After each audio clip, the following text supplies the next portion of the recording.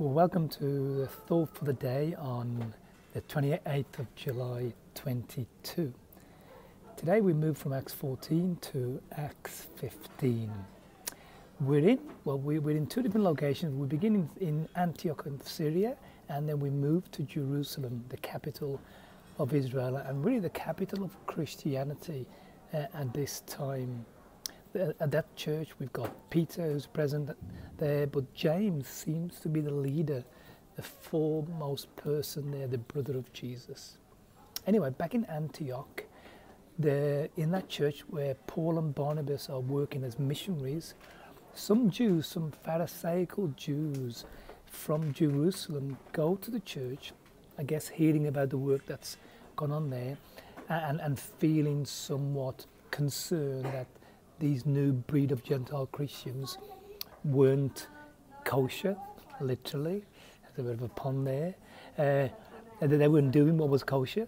They go there in order to try and get these new Gentile converts to be proper Christians. And proper Christians, in their view, is to follow the Mosaic laws as well as adhere to the message of Jesus.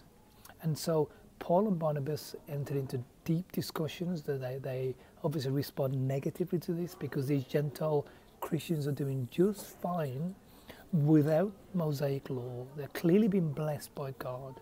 Paul's missionary work is advancing, and he's not preaching Moses' law, he's preaching Jesus, faith and grace.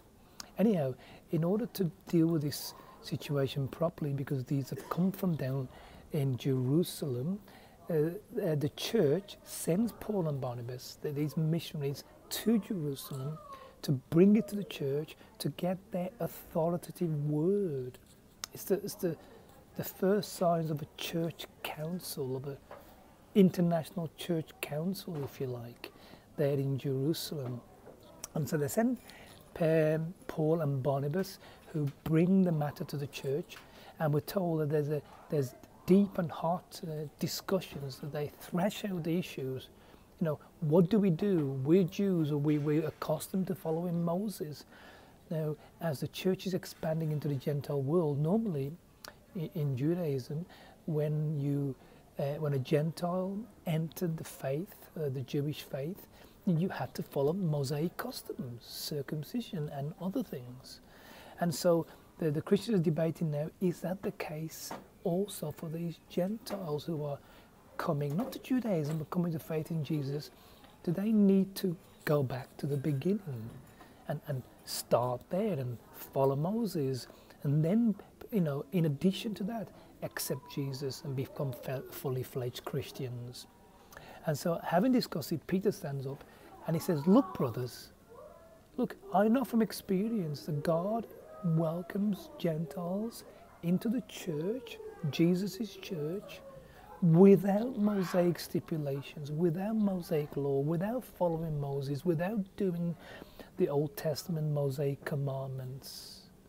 And so as he argues this point, basically that you can be a Christian without adhering to the Mosaic legal system, to Judaism, James, then, the brother of Jesus, who seems to be the prominent member, the leader possibly of the church alongside Peter,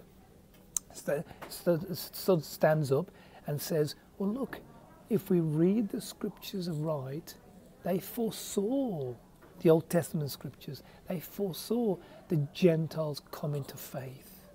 And his point is, A, we should accept the Gentiles into the church, and B, there's no reason, there's nothing in scriptures to suggest that we should put the Mosaic law on them. In fact, the argument is we ourselves as Jews, now converted to Christianity, but formerly Jews, know that we ourselves could never keep the Mosaic law properly.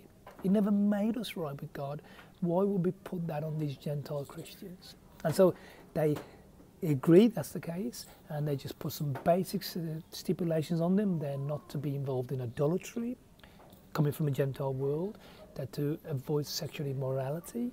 Again, in that Gentile world, the use of sex, both in worship and just common life, was perverse. And then not to eat blood or the meat that's not killed properly. So there's some basic, elements there for them to keep, just so that the Jewish converts can relate to them a little easier. But beyond that, they're not to be put under the law. Paul and Barnabas go back, along with a couple of others, and they have the authority of the church that faith in Christ alone leads to salvation, and faith in Christ alone and obedience to his words, Jesus' words. Remember what Jesus says, whoever builds his life on my words. He told the disciples in Matthew 28 to go and make disciples, teaching them everything he says. And that's a contrast to what Moses says, what Judaism says. And so Paul and Barnabas spread this message to the Gentile church with the authority of the Jerusalem Council, that is their faith in Jesus and their obedience to Jesus. That's Christianity. That Moses and Judaism was the building blocks of the faith they now have. They now have in the terms of Colossians, now they have the reality in Jesus. Those shadows in Judaism are not necessary for salvation, and neither should there ever be made a stipulation for how the Christian lives. My time is almost up. Let me just briefly give you some application. The point is simply this. Hey, our Christianity begins and is lived and ends with Jesus. We read the Old Testament, we engage with the Old Testament. I preach from the Old Testament.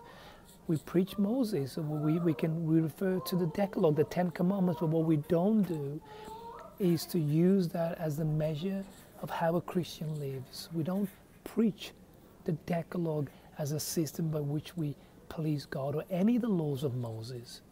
Rather, we preach Jesus, the wonder of his person, his holiness, his character, his standard, his words. And that not only encapsulates everything God expects of us from the old, but it intensifies and amplifies it all. The message for us today is we love the Old Testament and Judaism and we engage with it. And it tells us about Jesus, but it doesn't primarily tell us how to live. Jesus himself and his words, as delivered to us by the apostles, teach us how we shall live. Believe in Jesus, listen to his word that the apostles give us, follow him, you're in faith. God bless you.